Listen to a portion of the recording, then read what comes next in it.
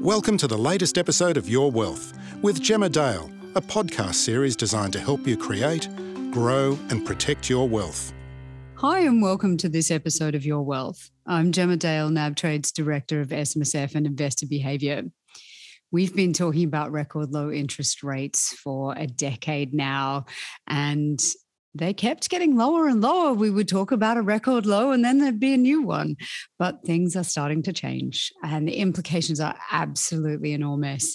Today, I'm speaking with Shane Oliver of AMP, who has been talking economics to Australians for decades now and does a fabulous job of cutting through the noise at a time when there is a lot of noise. Shane, thanks so much for joining me. My pleasure, Gemma, and great to be here.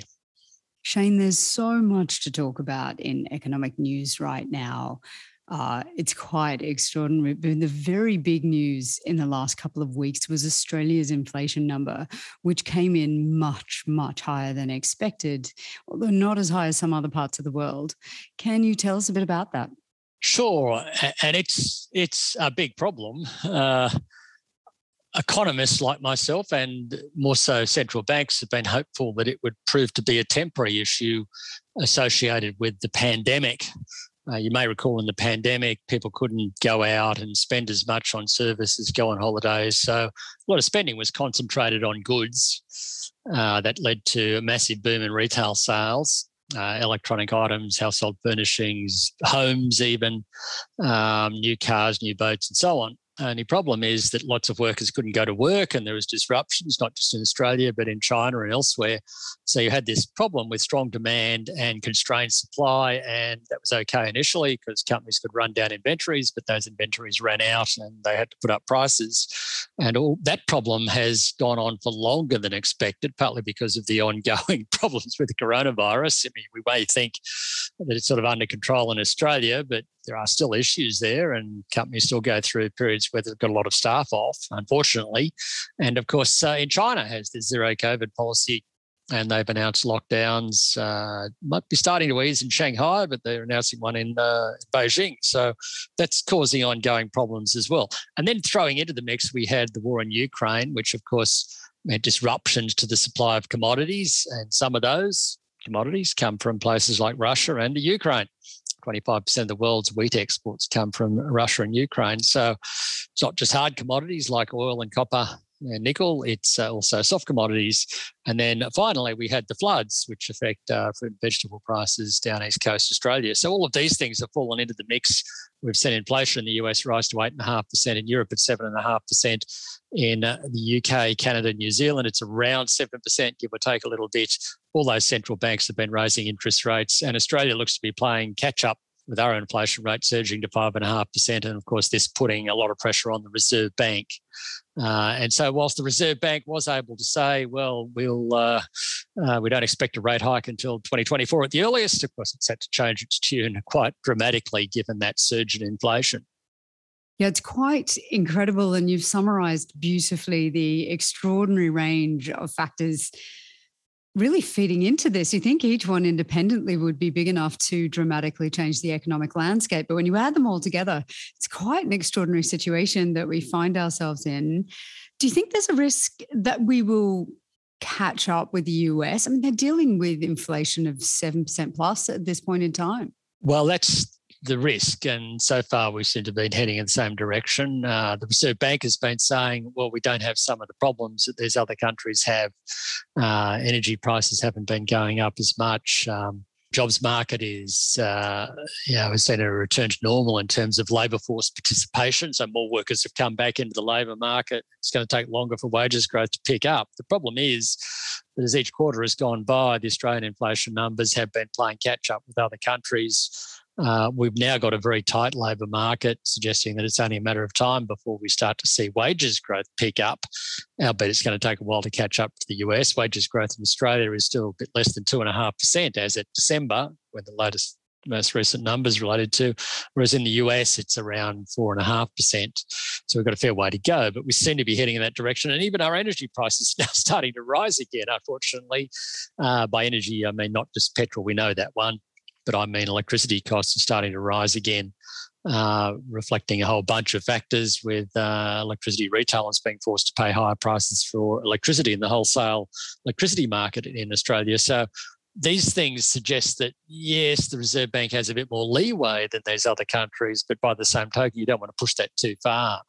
It's and you've also got this problem that, this is something we haven't seen for 30 odd years, with such a high rate of inflation. I know people say what's the highest rate of inflation in Australia since the GST was introduced in 2000, so that's 21, 22 years. But if you strip out the tax impact of that GST impost, it's actually the equal highest inflation rate since 1990. So you've got to go back a long way to get inflation at this sort of level. In the US, it's the highest inflation rate since the early 1980s. So again, back to the tail end of the high inflation 1960s, 70s and 80s period. And the problem with that period was that inflation started to rise in the late 1960s. Policymakers, governments and central banks tended to say it was temporary, blame it on the war in Vietnam, whatever. Of course, it kept continuing. They were able to get it under control briefly a few times in the early 70s. They tried some dodgy things like wage and price freezes. They didn't work at all. Then the problem is that by the time the OPEC oil embargo on the US came along in 1973, inflation was already out of control. Inflationary expectations had already increased. People were starting to think, well, this is permanent now. So when you had that shock of 1973, it just blew inflation into the stratosphere. So, by which I mean about 18% in Australia and similar numbers ultimately in the US. So if you don't get it under control early, it can have a habit of getting locked into the system. Companies start budgeting for not 5% price increases not 2% price increases every year. They start budgeting for 5% price increases. Likewise, workers start saying, well, we've had enough of this. We're going to demand much higher wages. And workers start asking for much higher wages as well. And then you run this risk, you've got some sort of wage price spiral. And we don't really want to see that. And the only way to end that sort of thing is with recession, which the US did in the early 1980s and Australia did in the early 1990s. And after that, we got it under control. But we don't really want to go back to that. The best thing is to do what the New Zealanders recently have said, referred to as a stitch in time. Saves 9 is the full saying. But if you do a little bit now, a bit more aggressive than might have been talked about a few months ago, but get that up front, send a signal out there. Inflation is ultimately going to come under control. We're going to make sure, and then that ultimately or hopefully keeps inflation expectations down. So that's probably the only thing central banks and governments can really do in the short term to try and control inflation. Putting on a wage price freeze like we saw in the US and Australia at various points in time, those things don't work. Compensating people for price increases by government handouts, that doesn't really work. It just adds fuel to the fire, so to speak. The only thing you can really do in the short term is tighten monetary policy. And longer term, you have to do things like Reagan and Thatcher and Hawke and Keating did, which was to make the economy operate as smoothly as possible by doing economic reform to boost productivity. But it's hard to see the Australian government, whoever wins the next election, doing much of that. They're certainly not promising much of that. So it leaves the Reserve Bank in the driver's seat on this one, and that's why they're now having to look at interest rates.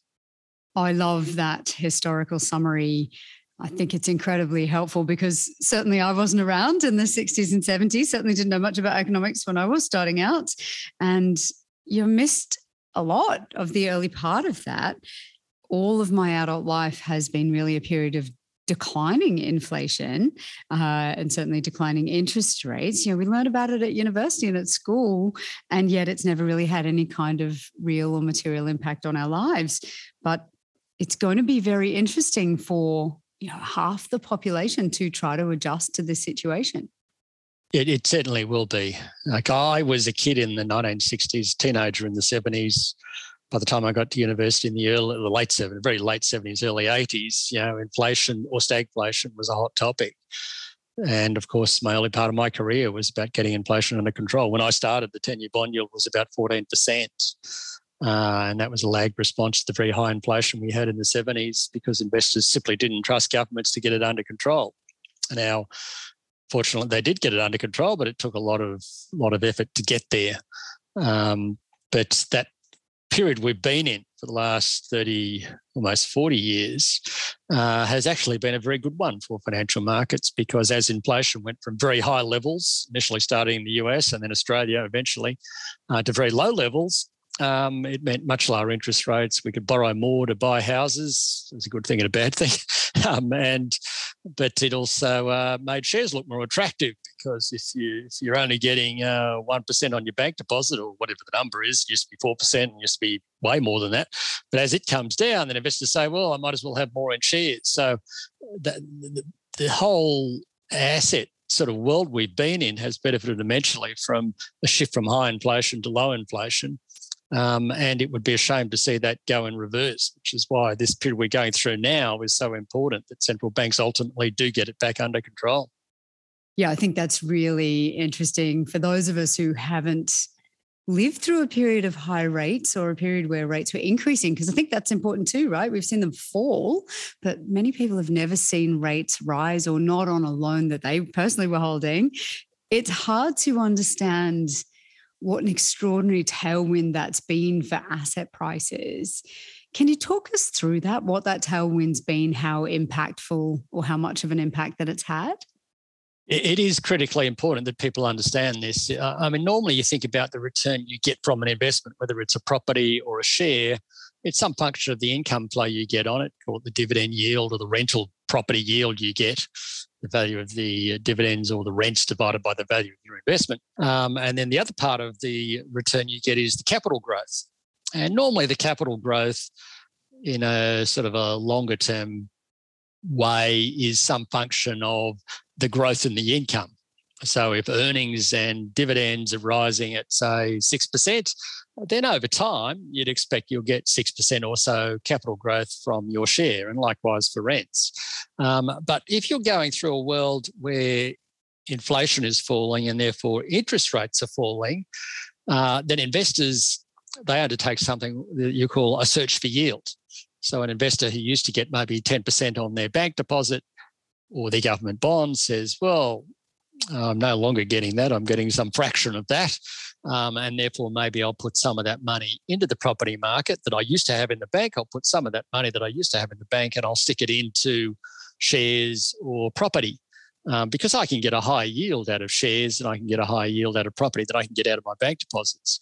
And so that has the effect of pushing up the value of property and the value of shares relative to what it otherwise would have been. So you end up with a third component to the return you get. Not only are you getting the income flow, which is the dividends or the rents, and capital growth associated with growth in that income, but you're also getting a valuation effect as investors say, well, I no longer need to buy shares on a PE of 14 times. I'm happy to buy them on a PE of 20 times or 25 times or whatever it is, or I'm happy to buy property on a much lower rental yield than I used to be happy to buy it with. And the mass of all of that is that you get capital growth over and above the capital growth you would have got just relying on the growth in the income you get.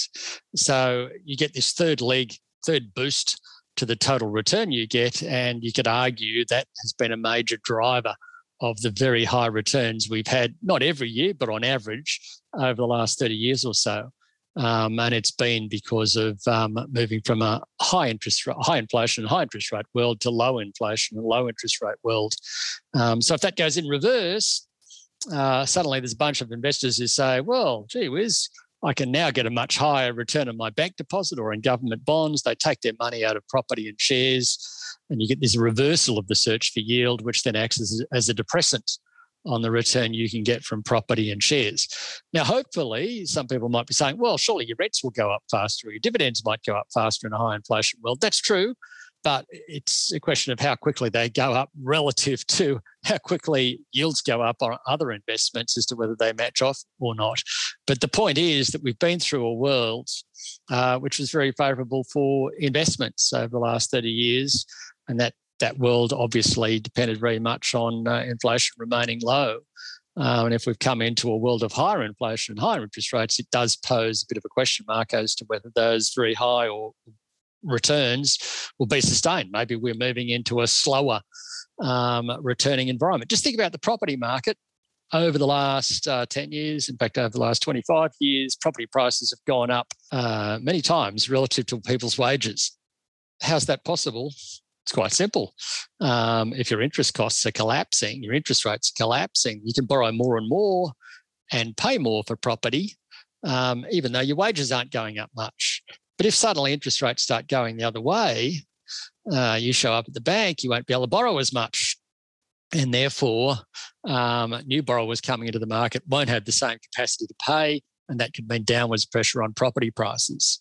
We may see a little bit of that in a cyclical sense over the next 12 months, 24 months. But if we go into a world where the broad trend in interest rates is up because of higher inflation, say over the next 10 years, then what was once a tailwind for the property market, what you said at the intro, basically, that every so often we get a new record low in interest rates. If we now go into a period where every time we look at interest rates, the broad trend is up. Even when they pull back, they don't pull back to the previous lows, then that reduces the capacity to pay of borrowers and buyers, and obviously means that the property price growth we've become used to ends up being a lot slower.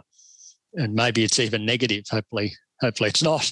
But some, in fact, would argue, well, maybe hopefully it is in terms of housing affordability. But the point is that the tailwind from falling inflation, falling interest rates for property markets, for share markets, may be turning into a bit of a headwind going forward if we move into a world of higher inflation and higher interest rates. And this is why this whole issue at present is so critical, that ultimately central banks are successful in getting inflation under control. I'm reasonably confident that they're aware of all these issues, and hopefully this will happen. But obviously the risks have gone up a little bit, that maybe we go into a rougher period as we try and get these issues under control with inflation. That's an exceptional summary. And I think front of mind for anyone who has a grip on these issues. I just saw a headline saying that house prices are now back at COVID levels. And I was looking at it thinking, I think you mean house price growth is at pre-COVID levels, because prices are up 30 to 40%. Yeah, Pretty sure they haven't fallen 40% in the last month. It's So there's often a confusion in the world between the rate of growth and the level of something. Some people can't get their mind around that one. And it is fair to say that the rate of growth in house prices nationally was 0.6% on the CoreLogic numbers out today, 0.3% in the capital cities. In Sydney and Melbourne, they're actually slight falls. You say, fair enough, that's the lowest since COVID was a big issue. But that's the rate of growth. As you say, the level of prices, in some areas, 30, 40% up where they were. So it's you try to tell a millennium or a Gen Z person trying to get in, so our prices are lower than they were at the time of the GFC. They say, what, do you got rocks in your head? I feel like sending a note to the sub-editor, but yes, there's a difference between the level and the growth. The obvious outcome of higher inflation, we've been talking about inflation is higher rates. And this is what you've been describing for us. What's your take on the outlook now in Australia specifically? Now, we've got hard data in the form of CPI that prices are really moving higher, and we know asset prices have been moving higher for quite a while. Where do you see interest rates going? Where do you see them landing?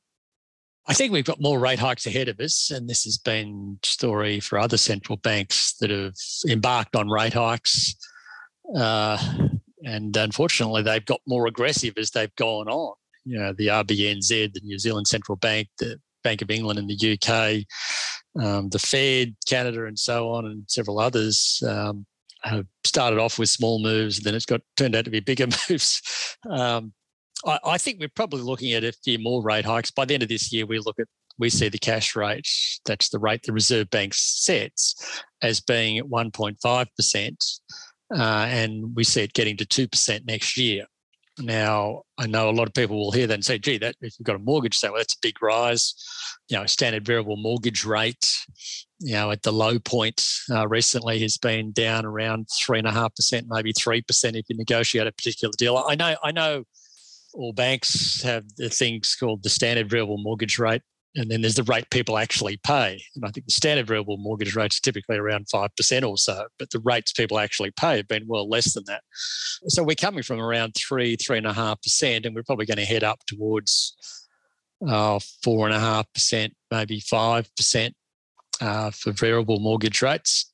And of course, we've already headed up for the fixed rates, at the low point, they were down at 1.9%. They've already pushed up, depending on the term to maturity or the term of the loan, up to around 4%. So we've already seen quite a substantial increase there on the fixed rates, but there's obviously a fair way to go, a long way to go in terms of the variable rates. I guess, there's a couple of things to note in relation to all of this. That might sound fairly scary because for some people it will mean a doubling in their mortgage interest payments. If you could get a 3-year deal at 1.9% or a 2-year deal at 1.9% 12, 18 months ago, when that comes to an end later this year, if it's a 2-year deal, or maybe next year if it's 3 years, you might be paying 4%. So you've roughly doubled your mortgage rate on the basis of that. And that sounds fairly scary. And there's a few things to note about this. I mean, the Reserve Bank's done a lot of looking into this, and basically they found that as we went through the pandemic, this is a good thing, a lot of Australians put a lot of money aside, and many of them used it to pay down their mortgage. They knew that these are record low interest rates. We better take advantage of this and pay down our mortgage faster.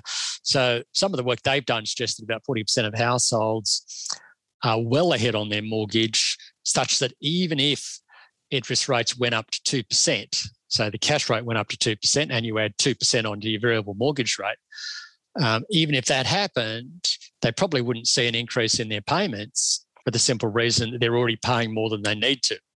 It's a similar story with those on fixed rates. But of course, there's a bunch of households, the Reserve Bank also found, 25, 30% of households who are just making the minimum payments, and they'd probably see quite a substantial rise in their monthly interest payments.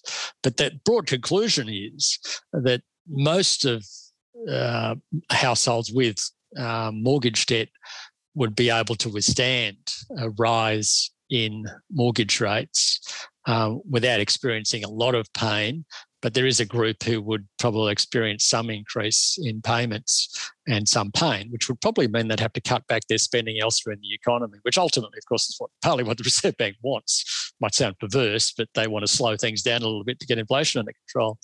But I think the broad point to note from all of this is also that since last October, APRA has been requiring that the banks impose a interest rate serviceability test. So when you show up for the mortgage and you might be borrowing at, say, 2%, they would have said, well, you should be able to pay at least 2.5% more if rates go up by 2.5%. And in fact, since October, that buffer has been 3%.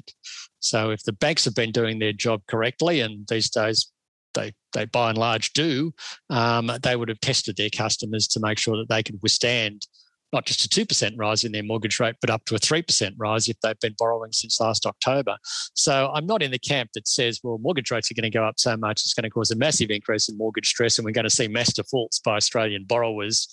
I don't think that's going to happen. I know these concerns were around back in 2009, 2010 when they last raised interest rates. And of course, we didn't see mass defaults.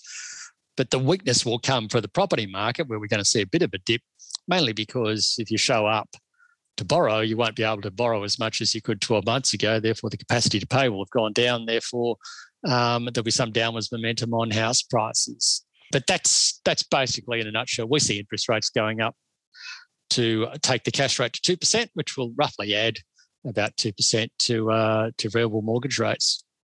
That sounds pretty reasonable.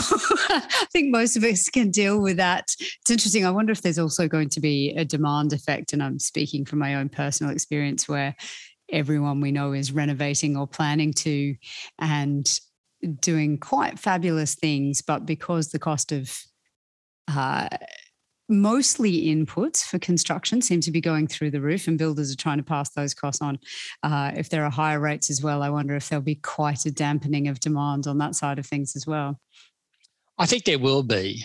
And it's not just the higher interest rates and the building costs. It's that people will, obviously those who've already started will have to continue, but many will say, oh, gee, this is going to cost me 10% more or whatever it was compared to what we originally were thinking, say, 12 months ago when we first started planning this. And if I go to the bank, I'm going to have to pay a higher interest rate. I think a lot of people will put it on hold and then say, well, by the same token, we can go on overseas holidays again.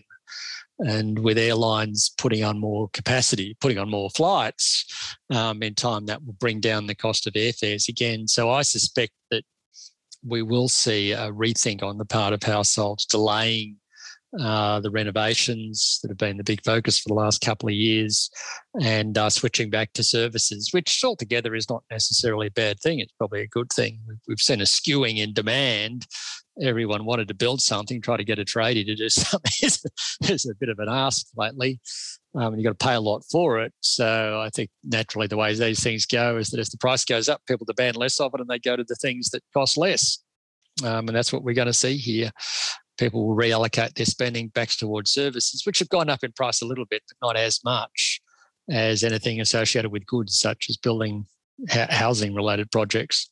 So, yeah, I think we will see a response here. People will have second thoughts. And it's in a broader context. Yeah, what you've seen over the last couple of years is entirely justifiable. We had record low interest rates. Guess what? I guess people concluded, well, okay, we've gotten through the pandemic. It didn't destroy the economy after all, so might as well buy houses or do renovations and take advantage of those low rates. Now with rates going back up again, that's going to lead to some normalisation, if you like. So it's not necessarily something we should be living in extreme fear of. And ultimately, it's probably a healthy thing to the extent that a normalisation in interest rates will hopefully get inflation back under control and head off longer-term damage that out-of-control inflation would cause. Yeah, absolutely. I think also for those of us who were able to work from home and who were encouraged to work from home, you suddenly realised you needed very different things from your home. So there was also the effect of the pandemic. One complicating factor that I'd love your thoughts on when we talk about the pretty desperate need for central banks to start raising rates, get a lid on inflation for all the reasons you've talked about it, is that there's real anxiety about tipping the global economy into recession, which sounds counterintuitive, right? Prices are rising, wages are rising, demand for everything is absolutely red hot. But there is this risk that you go too hard, too fast, and everything falls to pieces. The latest US GDP figures actually pointed to a contraction. So how did that happen? It's a worry, and it's part of the concern we've seen recently in share markets, which are been having another bout of volatility, is that central banks will push too hard, and that will cause a recession. There's a technical thing called the yield curve, which for those who don't follow these things very closely is one guide to whether monetary policy is tight or not. So basically you look at very long-term interest rates and compare them to shorter-term interest rates. And if the longer-term interest rates are above short-term interest rates, that's a good sign for the economic outlook. But if the longer-term interest rates are below short-term interest rates, that's a bad sign because the long-term bond market is saying, well, things aren't so good. When we look out 10, 15 years or whatever it is, so the long-term rates have gone down relative to short rates. So that's also been a bit of a focus lately with the yield curve very briefly inverting in the US, i.e. longer-term rates fell below the short-term rates. But there's also a danger in reading too much into it. Whenever central banks start raising rates, there's often a narrative that this will go too far, they'll end up crashing the economy, but it doesn't always happen.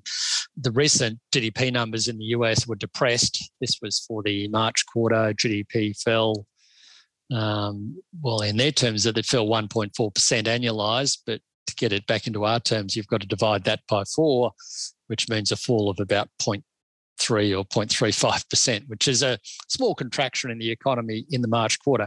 Now, if you look beneath the surface, which I suppose is what economists are supposed to do, you find that the contraction was caused by inventories, companies running down their inventories, and that's part of the supply shortfall that they're suffering from, and also trade, that the American economy was actually so strong that it sucked in a lot of imports, a lot more imports than exports. And so trade and inventory detracted from growth, whereas the underlying economy grew about 3% on an annualised basis in the March quarter, which, again, you've got to divide by 4 to get on Australian terms, which is about 0.7, 0.8% growth, which is actually quite reasonable. So I think if you look at the surface, you find the economy, at least in terms of demand from consumers, businesses, and demand for business for housing investment, was still quite robust. So I don't think it's in recession yet. But obviously there's a risk there. The more the central bank raises interest rates, the more they might find they've gone too far. But we won't know that for some time to come. And even if there is a recession in the US, it probably wouldn't hit until late next year. And right now, it's too early for share markets to start worrying about that, because the share market normally only leads the economy by about 6 months. So my conclusion is, yes, there is a risk of recession, but it would come about if the central banks just put the brake on too hard. But right now, we're a long way away from that. The Fed's started to raise interest rates, but we're still looking at rates down around 1% or less, which historically is still pretty low. We're a long way from saying that interest rates are tight. Likewise in Australia and other countries around the world, we've sort of flicked off record lows, but it's a long way from saying interest rates are at tight or onerous levels. So yes, it's a risk, but I think it's for something further down the track. It's more of a concern for later next year. Given that analysis, which is really helpful. So we're not talking about really a serious contraction in the economy, quite the opposite, in fact, from what I just took. There is this concern, though, that we will move into a period of stagflation, which you did mention quite a bit earlier, where inflation's still running relatively high, but the economy is not growing as quickly as you would like. And Japan has had that experience for 3 decades now, even longer perhaps, where they just simply haven't been able to get away from having record low interest rates without effectively killing the economy. Do you see that as a likely outcome?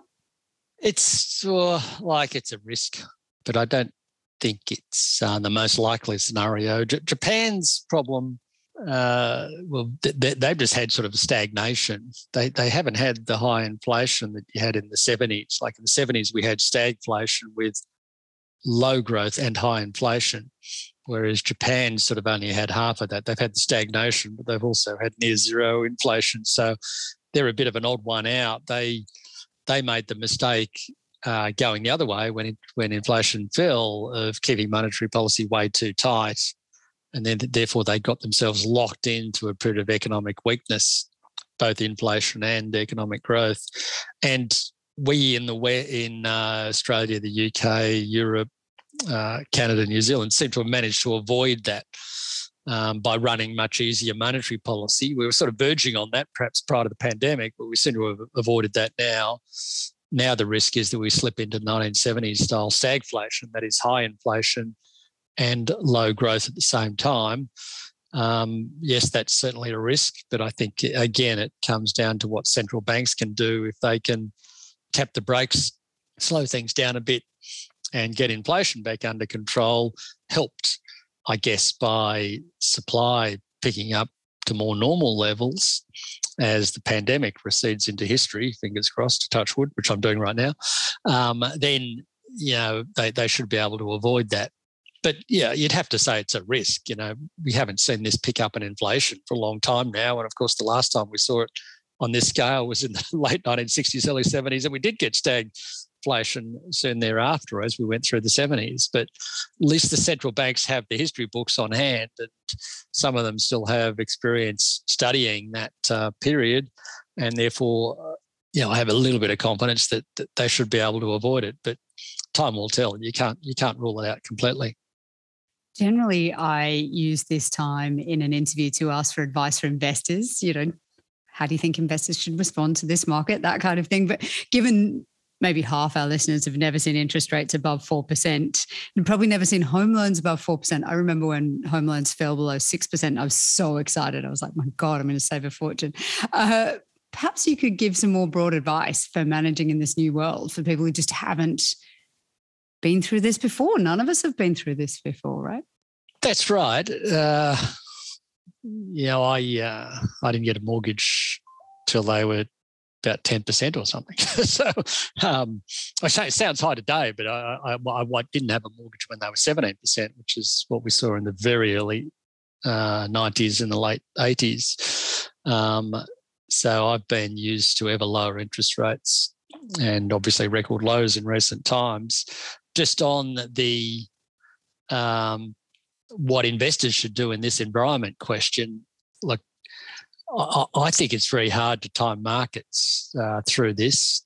The cross currents are immense. War in Ukraine and Europe, or Ukraine so far. Hopefully, it stays contained. It doesn't get any worse, although it's already horrible as it is.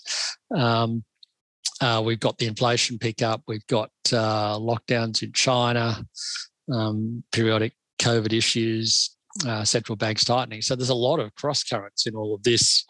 And of course, recently we sort of had flood after flood after flood on the East Coast in Sydney and Brisbane. So there's all these cross currents. I think there's several approaches investors can take. The first one is to say, well, it's all too difficult. I'll just take a longer term view and look through it. And there is some historical evidence to suggest that's the best approach. Times of uncertainty is very hard to time markets. So you just get yourself a balanced investment portfolio, which you'll be happy with through time. Doesn't take on an undue amount of risk, but gives you the sort of expected returns that over a longer period that will address your investment requirements. And sometimes it makes sense to get advice as to precisely what that would mean. And that just reflects the reality that it's very hard to time markets. So I suspect there's a lot of investors who should go down that path. This is just too hard. Just focus on the long term, get the compound returns that share markets and property markets offer over long periods of time, even though we could go through a period of uncertainty. The other approach is to say, well, I am prepared to put a bit of an effort in.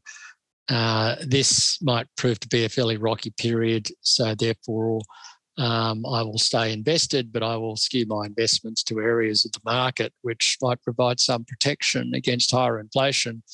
And areas to look at there would be, value stocks, stocks that are more keyed into the cycle, but particularly stocks that will provide a hedge against inflation. And on that front, the Australian share market stacks up reasonably well, but particularly resource stocks stick out because if we've moved into a world of higher inflation, then commodities provide a bit of a hedge against that. And likewise, if we've moved into a world of increased defence spending, which seems to be the reality we're now in, that means more metals, and likewise decarbonisation, the move towards zero emissions by 2050. Perhaps 2030 if Labor wins. That might mean that, or a faster reduction of emissions by 2030, that might mean that there's more demand for metals as we move more quickly towards more fuel-efficient cars. If you buy an electric car, you're going to find there's lots more copper in there than there is in a traditional car. So that retooling of the world economy could actually also benefit commodities. So that's one strategy where, as an investor, you say, well, I'm going to skew my portfolio a bit towards those parts of the market that provide me some protection against inflation.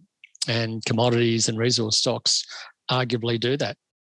You are not the first person on this podcast to make that suggestion. I think people will be really grateful for some consensus on where to look for opportunity in this kind of environment. It's a bit challenging for people. Shane, you often provide commentary in the media. You produce excellent research. You do a wonderful job of breaking down complex economic topics. Where can people go to find out more about AMP and the work you do? Well, I'm in a bit of an interesting situation at the moment because I used to work for AMP Capital. AMP had some issues which many of us would be familiar with. And I think they're rather unfortunate issues, very unfortunate issues for our shareholders. But hopefully AMP is now starting to get it back on control of things. But it's basically meant that I've moved from the business I was in, which was AMP Capital, and transitioned into AMP. But if you do go to the AMP Capital website, you will find most of my reports are in there. If you type in Oliver's Insights or Shane Oliver, you'll find reports by myself. In time, though, those reports will transition into the AMP websites. And again, you would search for Oliver's Insights and they will pop up. Another option is that I actually occasionally do podcasts myself. sometimes, and you can find them on Spotify and the usual places you find podcasts. I think they're under the Oliver's Insights banner, but that's a fairly new thing on my part. But the key is to go to the AMP or AMP Capital websites and type in Shane Oliver or Oliver's Insights, and that material should pop up there. Beautiful. And I would say people listening to a podcast generally do love podcasts. So that's another one for you guys to look out for. And you're also on Twitter, because I like following your Twitter stuff. It's really good. Well, that's actually an easy way. You just follow me on Twitter. I do tweet my reports, and you can get them there. The Oliver's Insights note I usually write once a week, but not always. Usually comes out on a Tuesday or Wednesday. And I do a weekly report, which gets retweeted on a Friday. So that's certainly one way to go. One thing I have found with Twitter is that you often find you get yourself in so many arguments that I've had to cut back on how many people I respond to. Otherwise, you end up in these Twitter wars, which can take up hours and hours and hours trying to respond to them.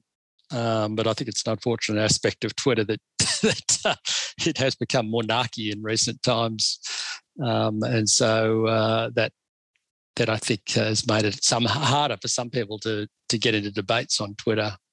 But it is a good forum, and I love Twitter because you can put stuff out there really easily and really briefly. And then, of course, if someone wants more information, they can click on the link. So Twitter has been, in my case, since 2011, one of my favourite social media, and remains that way. It's a great place to follow people, I find. A great way to get information. I'm not a big fan of giving it through Twitter, just partly because you get into arguments, but it's a great way to follow lots of people and get great ideas. Shane Oliver from AMP, thank you so much for joining us today. Thanks, Gemma. It's been my pleasure, and thanks for having me on the program. Thank you so much for listening. Also, as always, we love hearing from you. We receive fantastic feedback from you guys. Love getting your questions and suggestions for future topics. So please just email us at yourwealth@nab.com.au, and I look forward to speaking to you again soon. I'm Gemma Dale. Thanks for listening. Thanks for listening to Your Wealth with Gemma Dale. To stay up to date, please subscribe to this podcast series or email us at yourwealth@nab.com.au. Please note that any advice provided in this podcast has been prepared without taking into account your objectives, financial circumstances, or needs. Before acting, you should consider the appropriateness of the information. To find out more, please visit nab.com.au.